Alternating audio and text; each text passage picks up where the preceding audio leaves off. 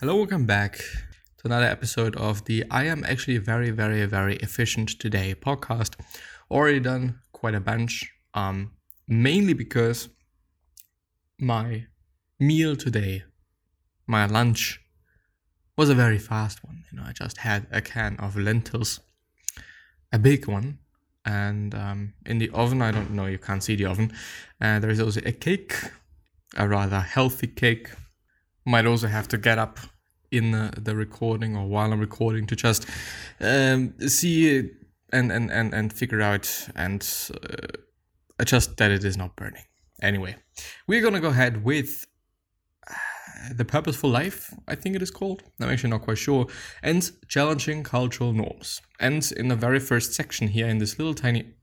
What is going on?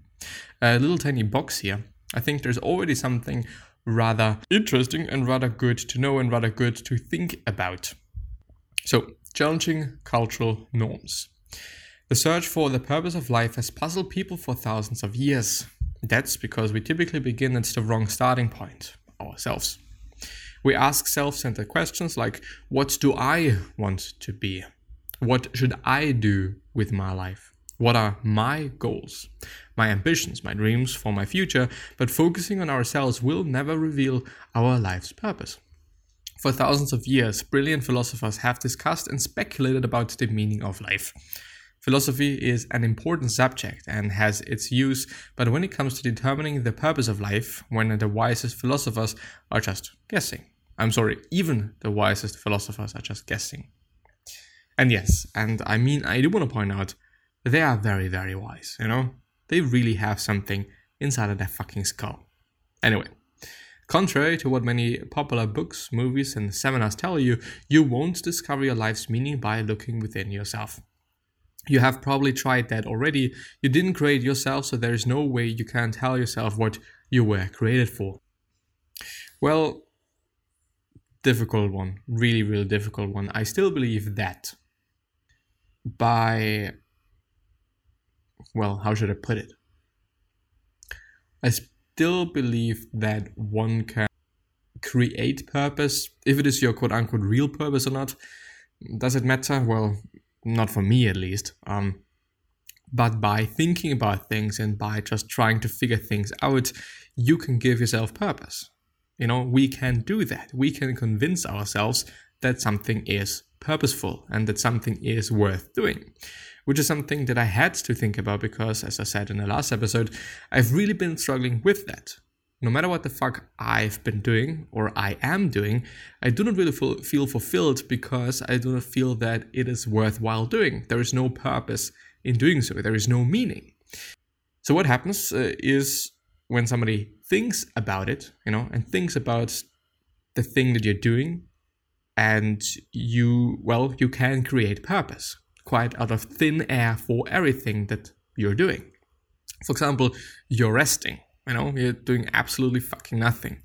Is this purposeful? Well, no. But on the other hand, well, yes, because it gives you more energy to do this other thing, or it prevents you from overworking if you're prone to that. Like, I think you just, figure out what I'm aiming for. Like, we can always create reasons, maybe not necessarily meaning, but maybe you can derive meaning from reason. Anyway, I think you know what I mean. Like, we really can construct pretty great narratives for ourselves that on one hand can serve us pretty well. On the other hand, sometimes they really do not serve us. Like, just completely not. Like, they're just utterly useless and just hurting ourselves. I have read many books that suggest ways to discover the purpose of my life. All of them could be classified as quote-unquote self-help books because they approach the subject from a self-centered viewpoint. Self-help books, even Christian ones, usually offer the same predictable steps to finding your life's purpose. Consider your dreams, clarify your values, set some goals, figure out what you're good at, aim high, go for it, be disciplined, believe you can achieve your goal, evolve others, and never give up. You need more than self-help advice. The Bible says self-help is no help at all. Self-sacrifice is the way. My way to finding yourself, your true self. This is not a self-help book. It is not about finding the right career, achieving your dreams, or planning your life. It is not about how to cram more activities into an overloaded schedule. Actually, it will teach you how to do less in life by focusing on what matters most. Some scheme or way of living that you probably also have heard about before. It is about becoming what God created you to be. God is not just the starting point of your life, He is the source of it. To discover your purpose in life, you must turn to God's words, not the world's wisdom. You must build your life on eternal truth, not pop psychology, success, motivation, or inspirational stories. But how do I do that? This is my question that fires into my head, period. You must make a counterculture decision to focus on becoming more like Jesus. Otherwise, other forces like peers, parents, co-workers, and culture will try to mold you into their image. They try, but you can do something about that. I do not really want to say that I have something against this worldview, but at this stage it is not very tangible for me. I don't really see the usefulness in it. By saying, okay, self-help books regarding something like this, regarding the purpose of life, he's not talking about them in general. They do not work. Yes, this could be the truth, but yeah, anyway. Do not even have the right words to say what I'm willing to say and express what I'm willing to express. I'm just watching the clock. It's been 7 minutes. 7 minutes is quite a lot for a cake. I do want it to be cake. Well, before we go through busyness, slowing down, and simple living, which essentially is also something that we went through in Ikigai, and which is, basically Ikigai per se. And why is it wet there? I do not understand. And why is it plugged in there? I do not understand as well. Well, it looks actually way, way, way, way better. Like really, really, really good now. So I think that I am gonna leave it there. Actually, it really looks good. Looking forward to eating it. Also because I can eat it without feeling bad about it. Because it is a rather healthy one. Anyway, a life devoted to things is a dead life, a stump. A God-shaped life is a flourishing tree. Proverbs. Well, I shouldn't. Busyness is a great enemy of relationships. We become preoccupied with making a living, doing our work, paying bills, and accomplishing goals as if these tasks are the point of life. They are not. Oh, guess what? The point of life is learning to love God and people. Life minus love equals 0. Well, I do believe in love. Yeah, I really do. It has shown to me in multiple different ways that it is, first of all, very, very, very empowering, There might actually be also some proverbs about that, like, you can rip out trees out of the earth or some shit. Might be something like that. But on the other hand, also very, very, very incredibly destructive. Like more destructive than anything else actually that I've experienced in my life. Love has been in my life, to kind of summarize that and bring it into perspective and show like the magnitude of what it did to me. Well, this kind of is a bit dramatic, but really empowering to probably be in the best mood of my life, and quite also, even though it is really hard to, really difficult to put into perspective regarding my whole life, because of course now I am in a different situation than I've been back in the days. Completely different situation, really just utterly different. But something that I can for sure say is that love many times in my life has destructed me just completely, leaving me like down for multiple days, longer periods of time, which, of course is also due to my thinking and the way of seeing things and so on and so forth. Like, of course, this really is a great part of it. And it's been a great part of it. Anyway, business is a great enemy of relationships. Oh, I'm sorry. God views our lives from and for eternity, so he is never in a hurry. Today we are obsessed with speed, but God is more interested in strength and stability than swiftness. We want the quick fix, the shortcut, the on-the-spot solution. We want a sermon. I don't even know what a sermon is, or salmon, whatever. A homily, address, speech, talk, discourse.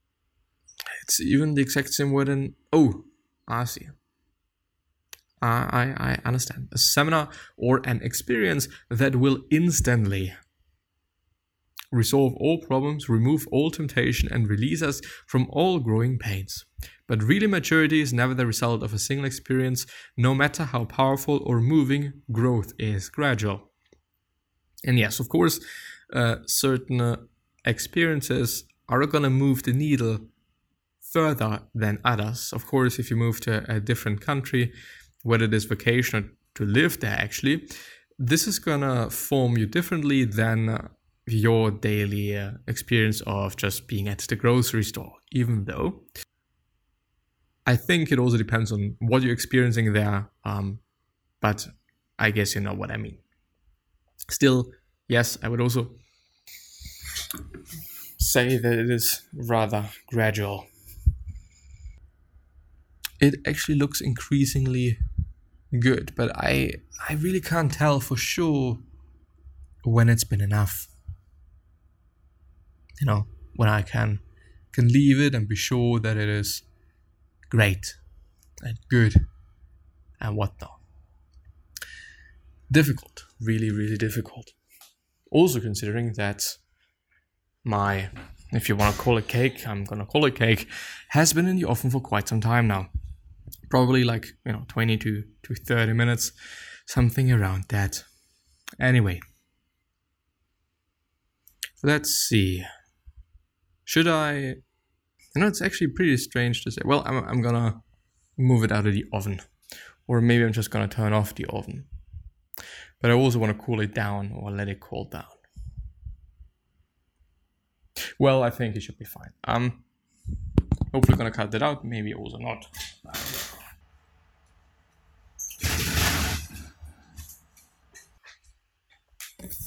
Or, because I'm not sure, it actually looks and feels way cakier than also yesterday. I think yesterday I made the mistake of pulling it out a bit too quick, but a problem that I'm having today is that I've used some aroma, some baking aroma, because I thought, well, let's just use it, but I put in way too much. And I made the experience before that when you use too much, it gets really bitter and very awful in taste, up to the point where I wasn't able to eat my food. Well, I didn't use it for baking back then, but rather in my oats, and it's been just completely shit, and I really hated it. But anyway, let's move ahead. It's not about the cake today, but it is about the purposeful life. Knowing your purpose simplifies your life. It defines what you do and what you don't. Your purpose becomes the standard you use to evaluate which activities are essential and which aren't. Purpose-driven living leads to a simpler lifestyle and a saner schedule. Your value is not determined by your valuables. And God says the most valuable thing in life are not things. Money has the greatest potential to replace God in your life. More people are sidetracked from serving by materialism than by anything else. The Bible is very clear. God uses money to test your faithfulness as a servant. That is why Jesus talked more about money, than he did about either heaven or hell. I actually didn't know about that, but now I know. If this is right, one needs to fact check that and whatnot to see so. But I really like religious texts for, first of all, the sake of its representation of history and the representation of things that have happened. If this is actually viable, I actually don't know. If they aren't just stories, or it really happened, or to which degree it happened. But still, also very interesting to me, it is in terms of consuming it as some sort of a philosophical piece and philosophical script to just get certain answers, for example, also for how to use money and how to deal with the money, and also how to deal with death and so on and so forth, and kind of reading in between the lines a bit more than just, the regular book. Very interesting to me, very, very, very interesting to me. And I've also had the great privilege, I do really want to call it privilege, to have a religious teacher. I don't know what it is like in your country, but in Austria, we still have religion as a subject. But there it really just depends on who your teacher is and how he or she is willing to, teach that. We did a lot of quite philosophical thinking and reading in between the lines, not necessarily regarding the Bible or just, Christianity per se, but also different religions. And it's been actually very, very interesting. Also architecture and whatnot, pretty cool. I enjoy that. Shout out to you. You're never going to see that, but shout out to you. The purpose of suffering, which is a subject and topic that a ton of people had to think about and wanted to figure out. Pain is God's megaphone. C.S. Lewis. Your most profound and intimate experiences of worship will likely be in your darkest days. Yes, they have been. When your heart is broken, when you feel abandoned, when you're out of options, when the pain is great, and you turn to God alone. That is during suffering that we learn to pray our most authentic, heartful, honest to God prayers. When we are in pain, we don't have the energy for superficial prayers. In order to keep us from becoming too attached to earth, God allows us to feel a significant amount of discontent and dissatisfaction in life. Belongings that will never be fulfilled on this side of eternity. We're not completely happy here because we're not supposed to be. Earth is not our final home. We were created for something much better. But why are we there then, if we were created for something better than Earth? I actually would really like to have an answer for that. And one should not take this as a cynical or sarcastic or whatever question, Just, I meant it as I said it, not in a negative way. Pain is the fuel of passion. It energizes us with an intensity to change that we don't normally possess. God has a purpose behind every problem. He uses circumstances to develop our character, which I think is a very great way to see things, Whenever we are encountering something negative, something disastrous, whatever it might be, thinking about a purpose this might have is pretty empowering and pretty great, because maybe there is one, maybe there isn't. Who the fuck knows? I don't know. But still, you will never know that God is all you need until God is all you've got. The secret of endurance is to remember that your pain is temporary, but your reward will be eternal. We are only human. If it takes a crisis to get you to admit this, God won't hesitate to allow it, because He loves you. God often attaches a major weakness to a major strength to keep our egos in check. A limitation can act as a governor to keep us from going too fast and running ahead of God. Your greatest life messages and your most effective ministry will come out of your deepest hurts. And I can fucking sign that and really say, yes, this is the case.